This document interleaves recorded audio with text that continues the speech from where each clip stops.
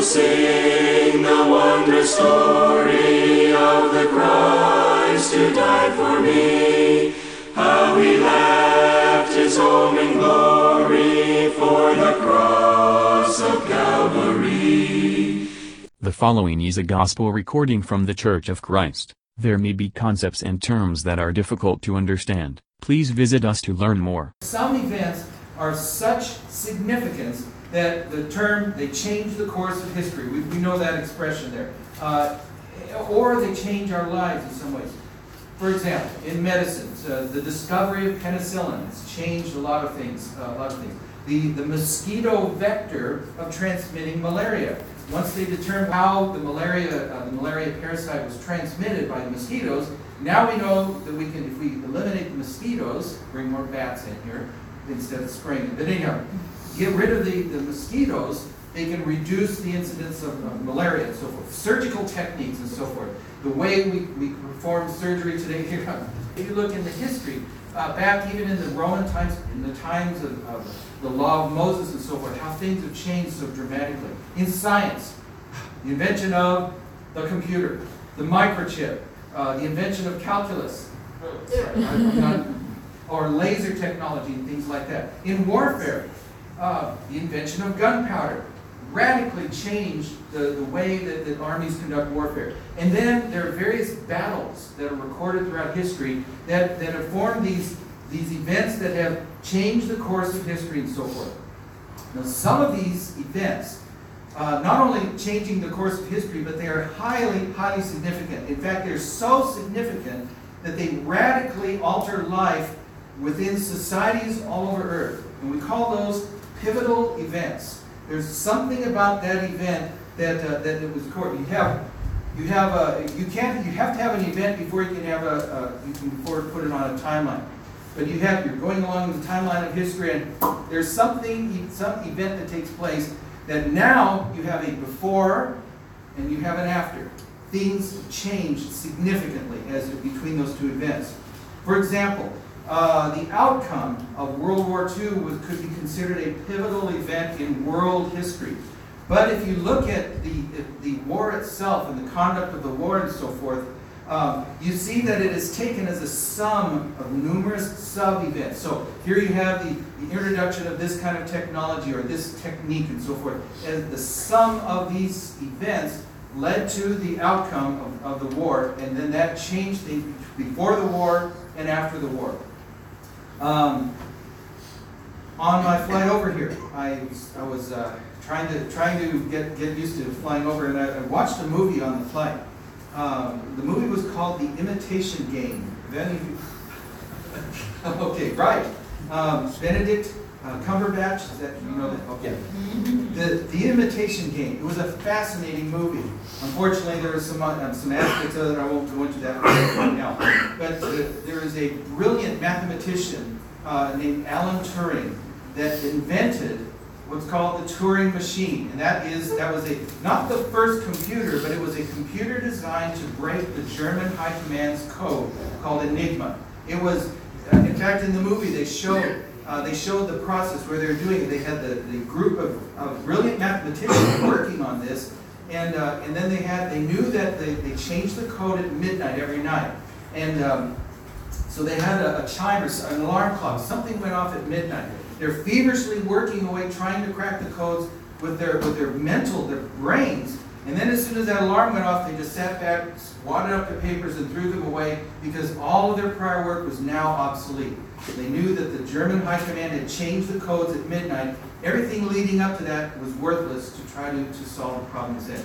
But once they figured out how to break this code, that became a pivotal event within the overall pivotal event by being able to read these codes from the German High Command. All right, this is not a history lesson. There is a point to all this, really. So we have throughout history these pivotal events that change the course of history. But there is one event in recorded history. It is not a myth, it is recorded in history. And that is the pivotal event of all humankind. It was a spiritual event, not a physical one. It affects all mankind, regardless of race, regardless of gender, regardless of culture or language. And it was a culminating event, an event made up of a series of highly significant prior events. And that is the resurrection of Jesus Christ, the Son of God. That sequence of events was his birth, his life, his death and burial, his resurrection, and his ascension. We need to remember not to forget. Does that make sense? Let us not forget that his ascension to heaven was a critical part of the resurrection.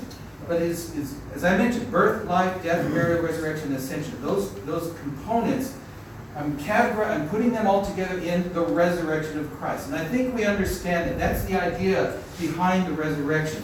And so, a point there before we move on is, with the death and the burial of Christ, how do we remember the death and burial of Christ? Or the death of Christ, I should just say the death of Christ. By observing the Lord's Supper. Jesus instituted the Lord's Supper to remember his death from the time he instituted that until he returns someday in the future. We don't know when. But he said, until I return, remember my death through the Lord's Supper. How do we participate and know about the death, the burial, and the resurrection?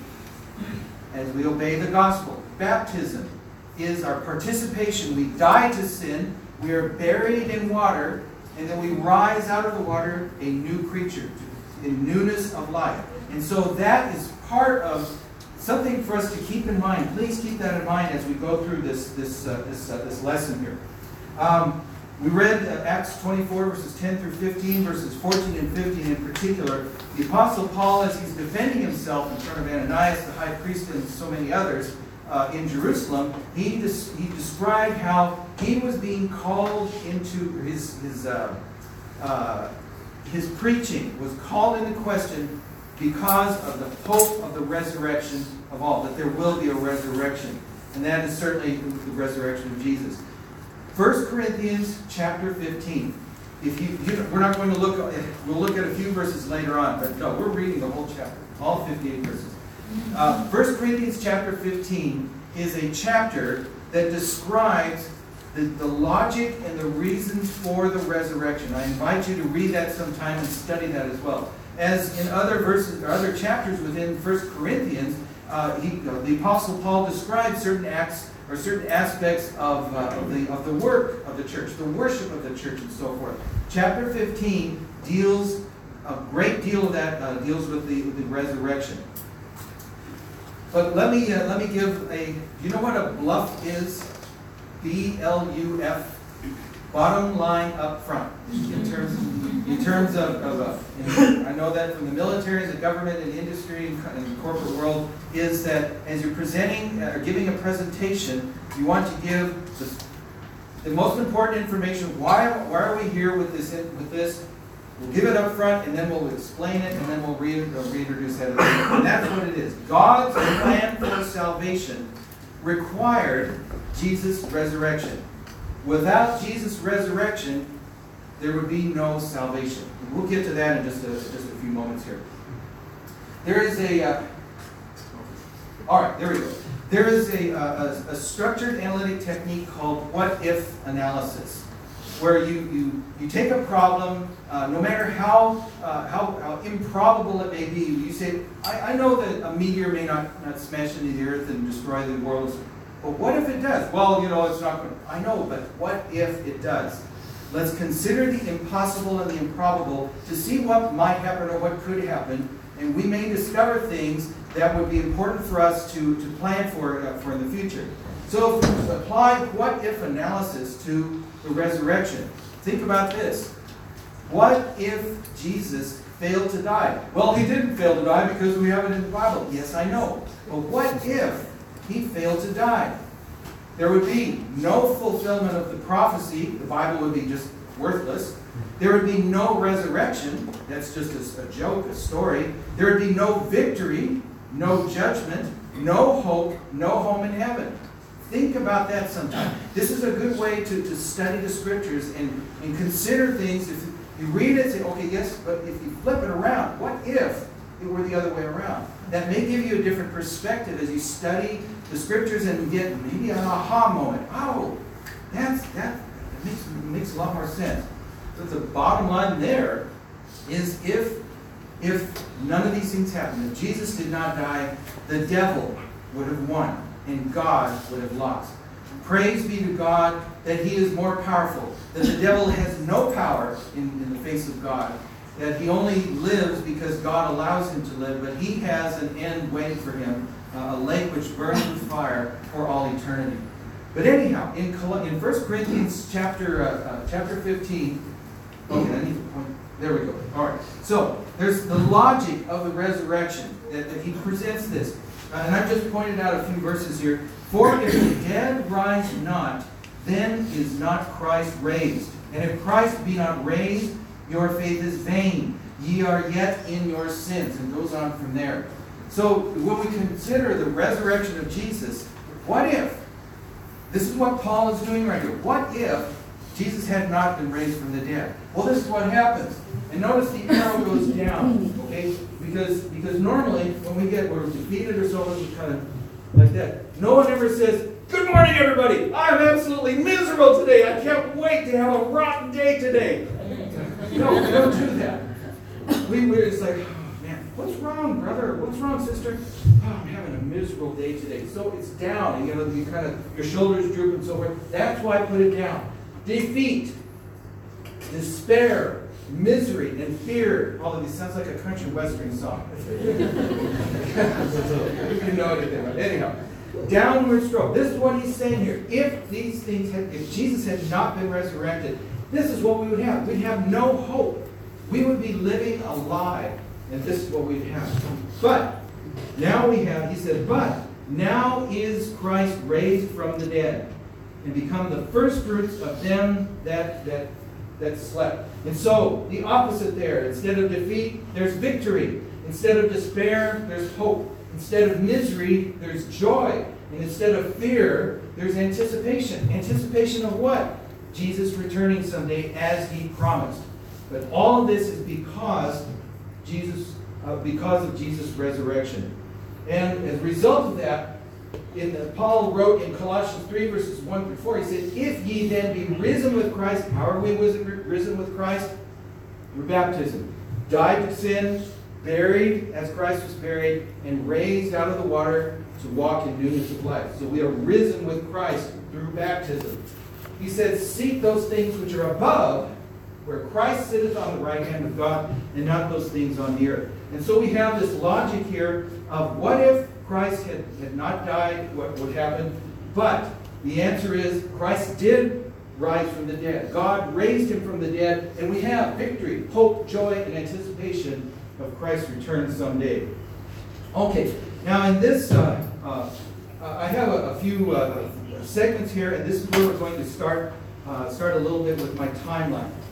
I'm going to step through the timeline, so don't think it's just going to be this massive eye chart. What is he talking about? We'll step through this, and this is where I want you to follow along with your Bibles as you're able to do that. Okay, but anyhow, in the prelude, first of all, we have the reality of the resurrection. From the beginning, God laid the foundation for Jesus' resurrection. And how did that cause, or how did that happen? Well, first it starts, the Godhead is in eternity. God has always existed. There's never been a time when he has not existed. He will always exist. He exists now. He exists then. He exists in the future. He exists in all time. To God is irrelevant. Time is something that he made for us, his creation. But the Godhead lives in timelessness. He lives in eternity. And so here we are in eternity. And he created the heavens and the earth. So there was this amazing thing we read in Genesis chapters 1 and 2 about the creation, about the 7 days of creation, the 6 days of creation, with the 7th day being the day of rest. That's interesting. When you talk to people in the world that don't believe in the creation, it's millions and millions of years and so forth. What day is today? Well, it's Thursday. Okay, and what day of the week is that? Well, let's see. Okay, that's the 5th day of the week. 5 days. Okay, how long is a week? 7 days. Where did we come up with 7 days? We have 5 fingers. We had 10. We talk about digital. Yeah, we talked about that. Why did we have 10 days and so forth? No, 7 days. Where does that come from? The Word of God. God created all things in 7 days. But what happened after that? Adam sinned. We read this in Genesis chapter 3. Actually, I need to have some pages here. There we go. Genesis 3, verses 1 through 21, Adam sinned. We read about that. And what happened after that? Because of Adam's sin, we read in Genesis 3, verses 22 through 24, how God sent Adam out of the garden. And he put the angel with the flaming sword at the entrance of the garden to prevent Adam and Eve from doing what? Gaining access to the tree of life, which is in the garden. Do you know when is the next time we're going to eat of the tree of garden? When we're in heaven. In the New Jerusalem. In heaven. That is where the tree of life will be, where we may eat freely of that and drink freely of the river of life. Before, the tree of life was in this beautiful, perfect creation. Yes, we look around the world and we say, oh, it's so hot and humid today. Boy, this is kind of miserable. Or no, it's so cold here. Back in the States it is. This is not paradise. And so, no, the world was created perfect. God doesn't create sort of a half effort. God's creation was perfect. And the tree of life was planted in the garden.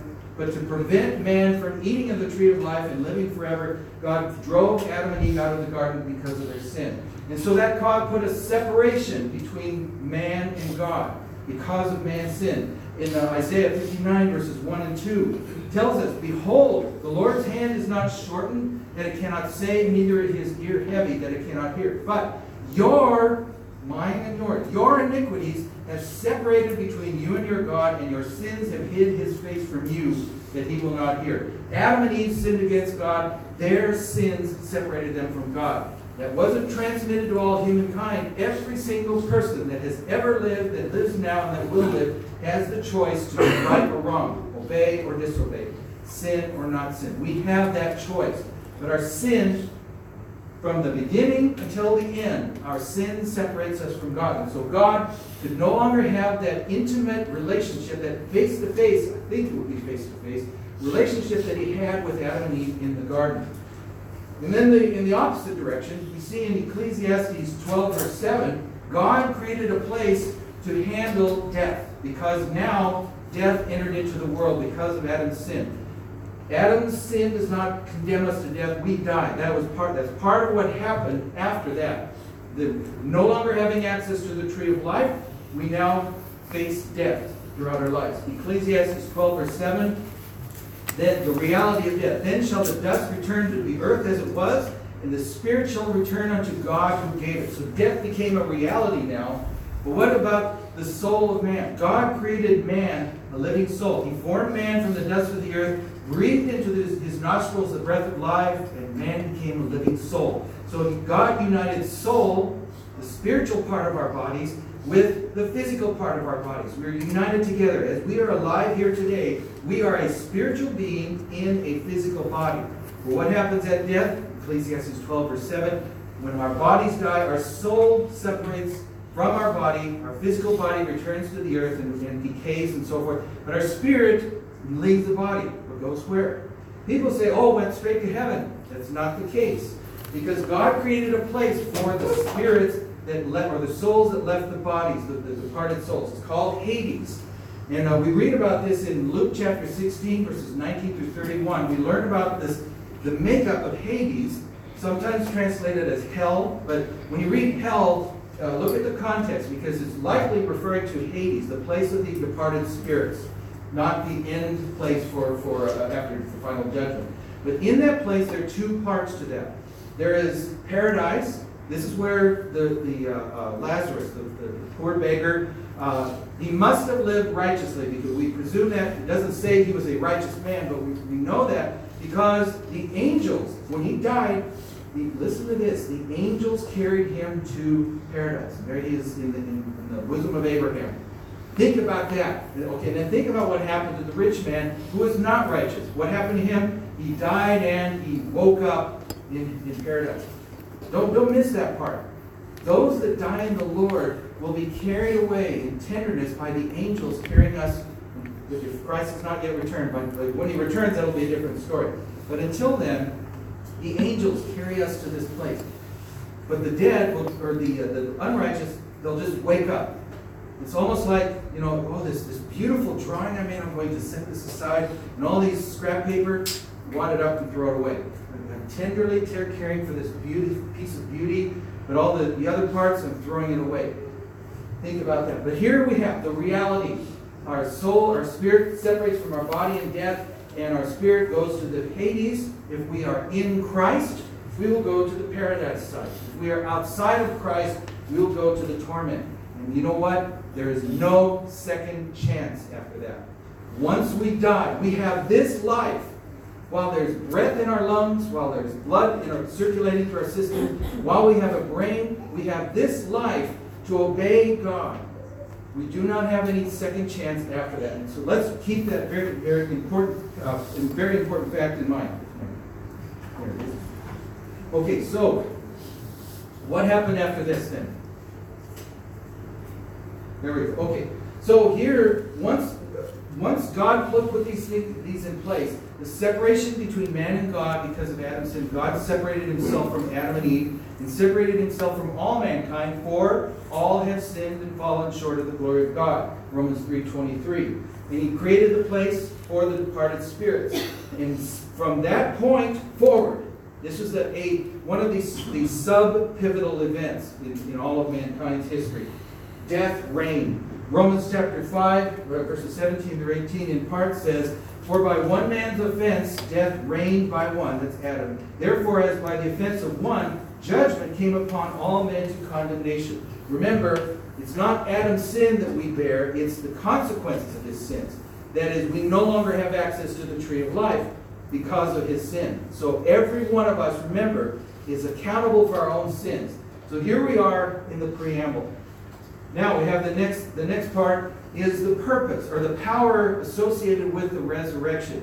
As God revealed himself more and more to mankind and he dealt with mankind, part of what he needed to do to confirm the word that he preached or that his messengers preached was power over the physical world, power over nature, his own power over his creation, something that man cannot do. But by the authority of God, man was able to do that. God gave certain men the power to raise the dead. But by ourselves, we can do nothing like that. And so, he had the power over the physical and the spiritual worlds.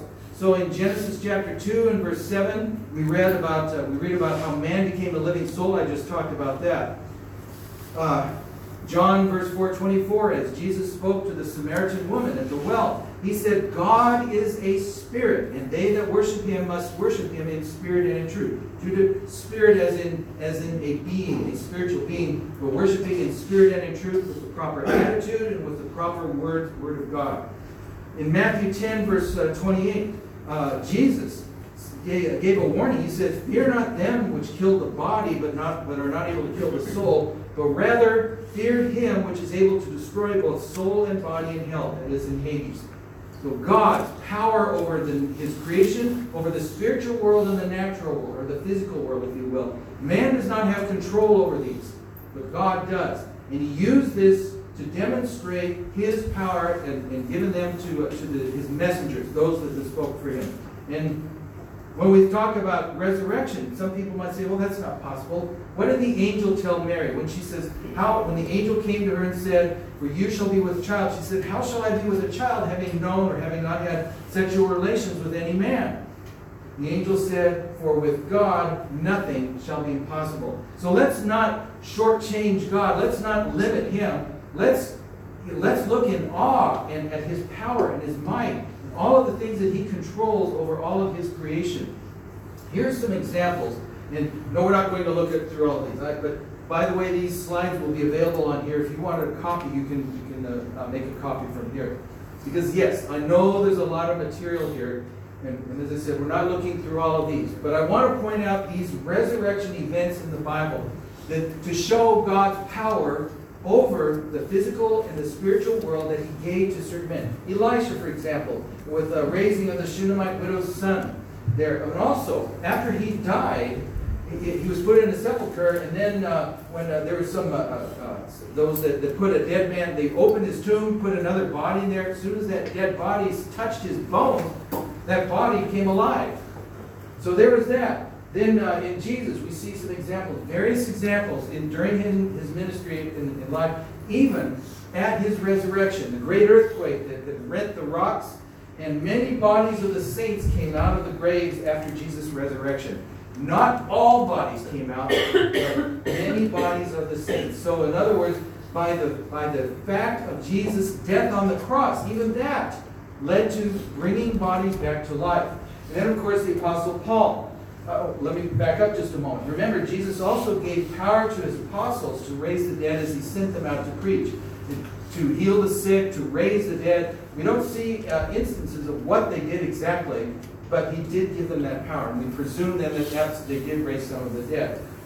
And then going on, Paul, of course, with Tabitha, sweet lady, sweet woman. Read that and try not to cry when you read about that. If you think about the things that she did, and the widows that were weeping, not just weeping over her, but their weeping was genuine, and they showed the garments that Tabitha made for them.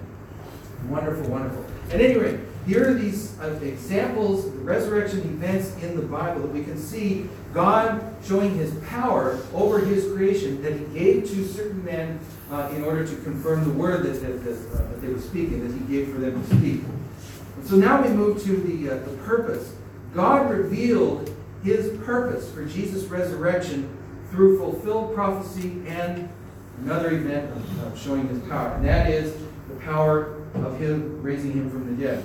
We read in this verse, in this part, first of all, Galatians 4, verses 4 through 5.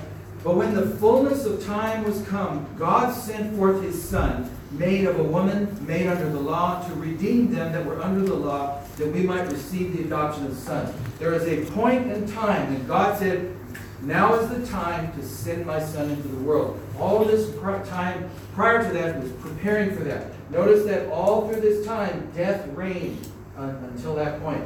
And then what happened a little bit later? Jesus was crucified. And again, I'm not going to go into details about all of the crucifixion, but the fact that he died on the cross, that is another pivotal event. The fact that he came to earth, Son of God in human form, came to the earth. The Word of God became flesh and dwelt among us. In the book of John chapter 1. He died on the cross, and then what happened after that? He was buried. What happened when he was buried? We read that as he was buried in Ephesians 4, verses 9 through 10, now that he ascended, what is that? But that he also descended first into the lower parts of the earth. The Apostle Paul, writing to the Ephesian Christians, he was talking about the resurrection. But before that, before he was resurrected, where did he go? To the lower parts of the earth. Where is that? That is Hades. He went to Hades. That he that descended is the same that also ascended up far above all heavens, that he might fill all things. But we read, of course, the prophecies that show that God would not let his Holy One see decay. And so from here, we have John chapter 2, verse 19, when Jesus predicted that he would rise in 3 days. Jesus answered and said unto them, destroy this temple, and in 3 days I will raise it up. In Romans 6, verses 6 through 9 through 10, knowing that Christ, being raised from the dead, dieth no more, death hath no more dominion over him. For in that he died unto sin once, but in that he liveth unto God. And then Hebrews 2, verses 14 through 15, forasmuch then as the children are partakers of flesh and blood, he also himself partook of the same. Jesus came in the flesh. That is the devil, that through death he might destroy him that had the power of death, that is the devil, and deliver them who through fear of death were all their lifetime subjected to bondage. Talking about the reign of death, but now he obtained victory over death by his resurrection. And from here then, Jesus was seen alive by many, many people. We read in 1 Corinthians 15, verse 3 through 8, the Apostle Paul describes the sequence of who saw him. And he talks about this in the 500 people. And eventually he said, and lastly he was seen by me who am least of the apostles. So if you read in 1 Corinthians 15, you can see all of those that witnessed him being alive, raised from the dead. And then he ascended to heaven. Acts 1, verses 9 through 11. Remember, Jesus gave his final parting words to the apostles. And then he rose to heaven, and he was taken up by a cloud. And as the men were looking up, a man in white apparel said, "Ye men of Galilee, why are you looking up in the sky? This same Jesus who left the same way will return in the clouds someday." And so they went on to Jerusalem from there. In Acts chapter 2, verses 22 through 26, as Peter was preaching the first gospel sermon on the day of Pentecost, he said in part about David's prophecy regarding Jesus' resurrection, where he refers to Psalm 16, verse 10, "Because thou wilt not leave my soul in hell," or Hades, "neither wilt thou suffer thine Holy One to see corruption." And he was using that to explain that what you are seeing now, this miraculous outpouring of the Holy Spirit on the apostles, that they're speaking and preaching the Word of God in all these different languages. He said, you are seeing the things that were prophesied of old, including the resurrection of Christ that was foretold in the Psalms. And he went on from there. And so he ascended to heaven. And what is he doing in heaven? He now reigns over his kingdom. Ephesians chapter 1, verses 19 through 21. God, by his exceeding greatness of his power, raised Christ from the dead, set him at his own right hand in the heavenly places, put all things under his feet, and gave him to be head over all things to the church, which is his body. That's just a paraphrase of all of that. And so he raised him from the dead and set him at his right hand, and he reigns over his kingdom. And again, in 1 Corinthians 15, verses 22 through 26, we read an important point to remember here.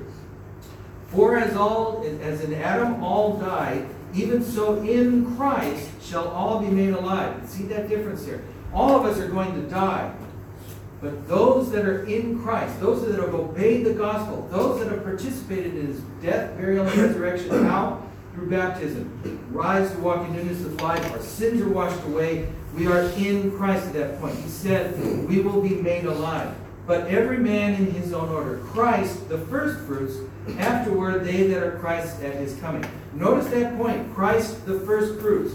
Christ is the first to ascend to heaven after being resurrected. All that come after that, all that were before, all that died before, are not in heaven. They're waiting for the judgment day in Hades, either in paradise or torment. But Christ was the only one, the first one, to ascend to heaven. And so as a result of that, now he's in heaven reigning over his kingdom. And he, as the first fruits, he was the first. And from then on the judgment day, which we'll get to in just a moment, all then will face him on that judgment seat. And then, at a later point, he will deliver up his kingdom to God at that final day, and he must reign until he has put all enemies under his feet. So we have the power of God. Not only the power of God over the spiritual and the physical world that he gave to certain men to prove the word that they were speaking, but also the power by raising his son from the dead, sending to heaven, and now he reigns at his right hand. We now, at the prophecy, or as we've already looked at the prophecies, various prophecies regarding, you can read in Matthew 27 about the parting of the garments, fulfilling Psalm 22, John 19, referring to no bones broken, referring back to about the preparations for the Passover lamb, not a bone shall be broken, the numbered with the transgressors in Mark 15. Also along the road to Emmaus, when he met the two disciples, in Luke 24, he spoke to them. He said, "O fools and slow to believe, don't you understand what the law and the prophets have said?" And he expounded unto them all of these things that happened. And so here, God raised Jesus from the dead because he destroyed death. And now God promises that all will be resurrected someday. But there are certain conditions associated with that. First of all, we read in John 6, verse 20, of the resurrection of the just. He said, and I will raise him up at the last day. That was Jesus saying that. He said, if you believe in me and obey me, you will have everlasting life, and I will raise you up on the last day. A promise that Jesus made. John 14, verses 1 through 4, he promised that there would be a place. He will prepare a place for all those who obey him. In other words, if he promised to make a place, doesn't that imply that he's going to give that to you? Somehow you're going to receive that place? Yes, through being resurrected. In Acts 24, in Paul speaking before the council in Jerusalem, he talked about that there shall be a resurrection of the dead, both of the just and the unjust. So it's an important thing to remember. All shall be resurrected at the end. There's some conditions, as it said, associated with that. 1 Thessalonians 4, verses 13 through 18, the Apostle Paul gave comforting words to the Christians who were concerned about those, their brothers and sisters in Christ that had died, yet Christ had not yet returned. What is going to happen to them? He said, don't worry about them. The dead in Christ shall rise first, then we which are alive shall meet them in the air, and there we shall be with him forever. He's talking about the perspective of those who are in Christ, not about those that are outside of Christ, but in Christ. And what did he say at the end? Therefore, comfort one another with these words. Let's comfort one another with the word, with the promise of resurrection, with the promise of a place in heaven with Jesus Christ and with God. So we get back to our timeline. Christ reigns. Christ continues to reign, and the march of time goes along, but then at some point there will be the final day, the final resurrection. And we can read about this in 1 Thessalonians and in Peter's letters about what is going to happen on that last day. All of the things that will happen instantaneously. The heavens and the earth shall pass away with great noise and fervent heat. So in other words, there will be no place for anybody to set their foot on. In other words, no place for an earthly kingdom anymore. All of God's creation will be destroyed. And then all shall stand before God. In John chapter 5, verses 25 through 29, this is an important one to remember. Jesus said, Verily, verily, I say to you, the hour is coming, and now is, when the dead shall hear the voice of God, and they that hear shall live. Talking about all the dead.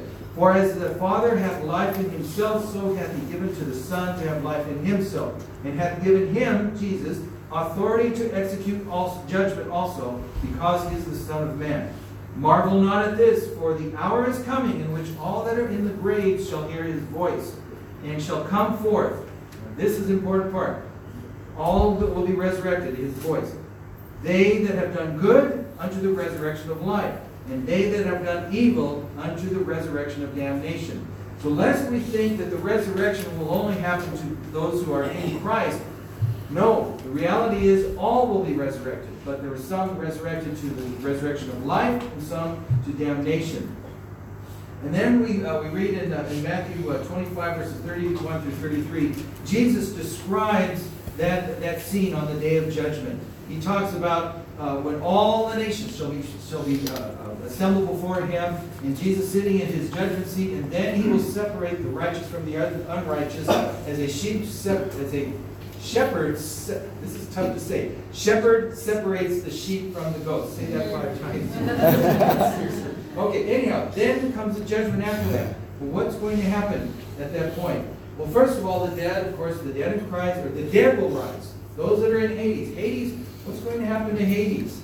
You read in Revelation chapter 20, near the end, I can't remember the exact verse, I think I have it in here.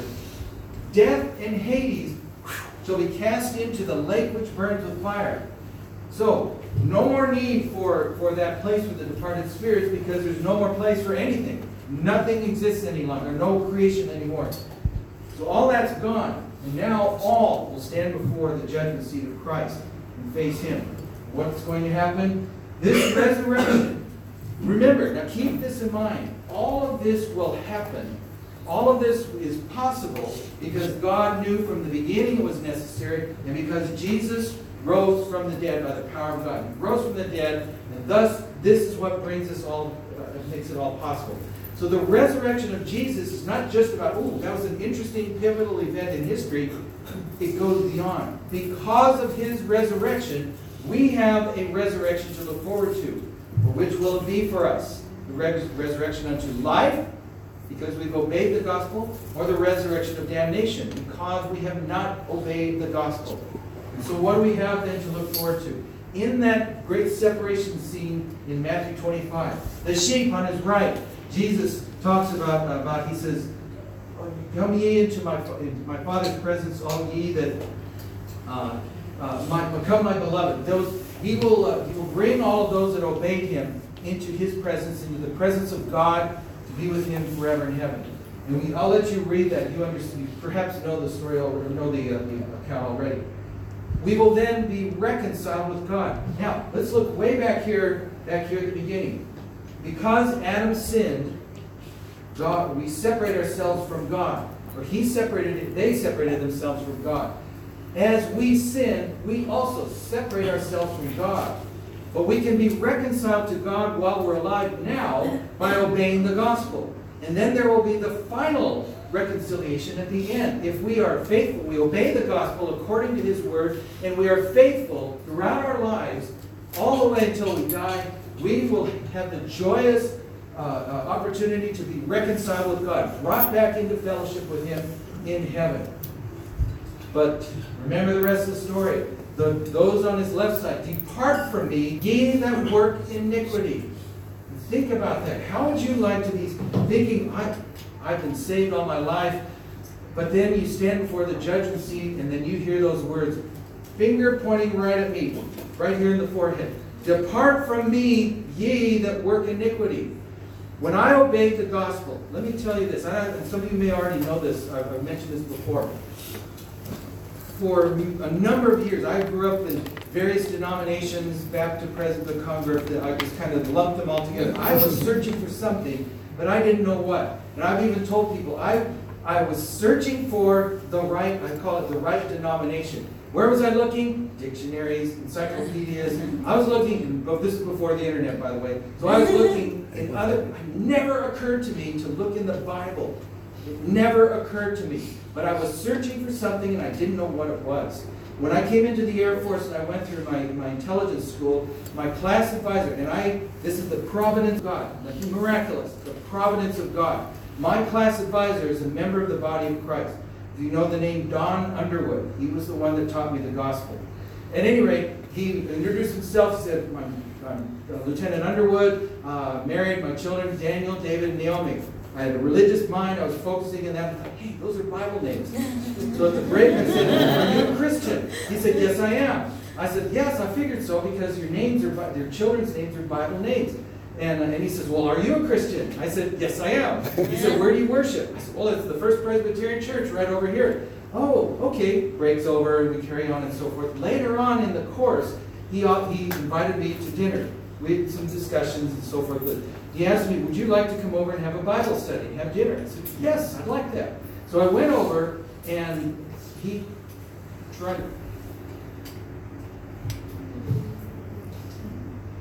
taught me the truth.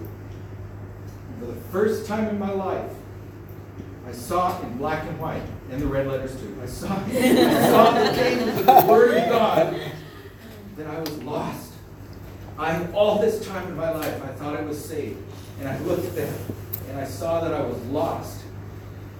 And I remember the blood draining from my face. Have you ever had that happen before, where you just suddenly some event takes place in your life that it's scary, but I remember I felt the blood drain from my face as I realized the horror. I was lost, and I thought I was saved. And he said, do you see what you need to do to be saved? Yes, I need to be baptized. Do you want to be baptized? Yes. Do you want to be baptized now? Yes. So he gave me a big hug, made a few phone calls. We went to the church building, and I obeyed the gospel that night. I've never looked back. But I remember that. I thought I was saved. All this time, all of the teachings of men, I thought, well, I trusted them, and I thought this. But no, it's in the Word of God I found salvation. The words of Jesus. And so I was here. Now I'm here. Think about that. Where are you between these two? And what's going to happen after this? Those that will be reconciled with God are eternal reward in heaven. Not just okay, step forward, shake, congratulations, here's your diploma, step on through. No, crown of righteousness that waits for us. We will be in heaven with God, access to the tree of life, access to the waters of life, with God singing his praises forever. Rest, no tears, no disease, no traffic jams, and so on. There's a brother that I used to know, older brother that was a brilliant operator of a bulldozer. He could look at something and level it out. It was just amazing. But I remember him once saying, in heaven, there ain't going to be no bulldozers. I love that. Okay, so that's what we have waiting for us. Only if we have obeyed the gospel. Only if we have done what Jesus commands for us to do will we have that joy and hope and expectation to look forward to in heaven. But if we don't do anything, if we flat out refuse, nope, I don't want to hear about this anymore, don't talk to me anymore, or if we do nothing, doing nothing, say, here's what the Bible says. Yeah, okay, that's kind of interesting. Well, I got to go, and I'll talk to you later. When a more convenient season, I'll come talk to you. Doing nothing is the same as saying, no, go away. Because you are not obeying God. What do you have to look forward to then? Eternal punishment in hell. You know who your neighbor is going to be in hell? The devil and his angels. Think about that. And you know what? There will be an abundance of in hell regret. Brother so-and-so was teaching me these things. I know the gospel, but I didn't do anything about it. And there's no way out. Absolutely no way out. After the judgment, remember, all of creation is destroyed. There's no place for them, nothing left. All we have to look forward to is eternity. Where is it going to be? Heaven or hell? And all of this is made possible because of the resurrection of Jesus. And so, we end this lesson with 900 more scriptures. No, we end this lesson about your preparation. Are you prepared? Are we prepared for this? Of all of the lessons that you've already heard about the reality of Jesus and the fact that he lives and he exists. He lives in heaven and he's reigning from heaven. And the resurrection is a result of God's plan. It's the pivotal moment in history that changed everything before. Remember, there's the event before and after. Now, we have the Word of God that teaches us what we must do in order to have our sins washed away, in order to have ourselves being able to be reconciled with God, in order for us to have genuine hope. Remember, wishful thinking is not hope. Boy, I sure hope that God's going to, don't worry about it. Hell is just something to scare people into doing what's right. He's going to save everybody. You know what that is? Wishful thinking. Phony. It's false. That's what it is. But we have genuine hope because we know these things. God laid out his plan for salvation, and this was that pivotal moment. Remember, what if Jesus had not died? None of this would matter. But he did die. And he did descend to Hades. He was resurrected on the third day, showed himself alive by many proofs, by up to 500 people and many others, and then ascended to heaven where he sits at the right hand of God, reigning over his kingdom until that day when even he doesn't know. The day when God says, now is the time for judgment. He will then judge the world, deliver the kingdom to heaven, and subordinate himself to God the Father. We who are with him will be with him for all of eternity. But are you ready? Are you ready to face that judgment?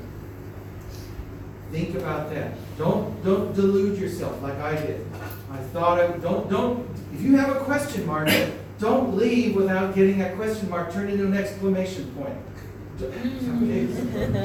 But that's kind of clever. No, seriously, believe that Jesus said, if you do not believe that I am he, you will die in your sins. He said, if you do not repent, you will die in your sins. He said, if you do not confess my name before men, if you confess me before men, I will confess you before my Father in heaven. If you deny me before men, I will deny you before my Father in heaven. That should scare us to death. The idea that Jesus says, I don't know you, go away. I deny you. Because he has the power. He has the power to say, you will be with me or you will not be with me. You will be apart from me. Believe. Repent of our sins. Confess his name before men and be baptized for the forgiveness of our sins. Mark 16, verse 16, he that believeth and is baptized shall be saved. He that believeth not, it doesn't matter if you're baptized. If you don't believe, it doesn't matter if you go into there, you're not going to be saved. You'll be condemned. And another scripture to consider also, Romans 6, verses 3 through 6, that describes baptism as a burial. That's how we know that baptism is so essential for salvation. It is our participation in the resurrection of Christ. We died to sin. We're buried with Him in baptism, whereas we rise to walk in newness of life. And so it's because of that. But it doesn't end there. It also means we need to grow in Christ. In 2 Peter 3, verse 18, we are to grow in grace and in the knowledge of our Lord and Savior Jesus Christ. That's not just a good idea or a suggestion if you can get around to it. We must grow in Christ. We need to teach others. Jesus gave us the commission to teach all nations, baptizing them in the name of the Father and the Son and the Holy Spirit, teaching them to observe all things whatsoever I have commanded you. And we also need to live faithfully. He that is faithful to the end, I will give a crown of life. Let's close, and then also, he that overcometh will receive salvation. In Romans 6, verses 3 through 6, like as Christ was raised up from the dead by the glory of the Father, even so we also should walk in newness of life. Are you ready? Are you ready to face the judgment today? We offer this invitation to anyone who has perhaps been thinking about obeying the gospel. Perhaps you know that you need to obey. You need to be baptized for the forgiveness of your sins. There's no other way. Jesus said, no man cometh unto the Father but by me. And so we follow His words and His commands so that we can do what He requires of us to have our sins washed away, and we can then be added to the church. Jesus will then be our brother. Think about that. My brother, Jesus Christ, the Son of God. He's my brother. Let me introduce you to my brother. But if you don't, He will say, I don't know you. I don't know you. Are you ready? Are you ready for the judgment today? And so as we sing our invitation song, if you have any need, if you have a desire to obey the gospel now is the time to do that. Don't delay. Because we don't know how long we have left in this world. We don't know if we're going to step out and get hit by a lorry.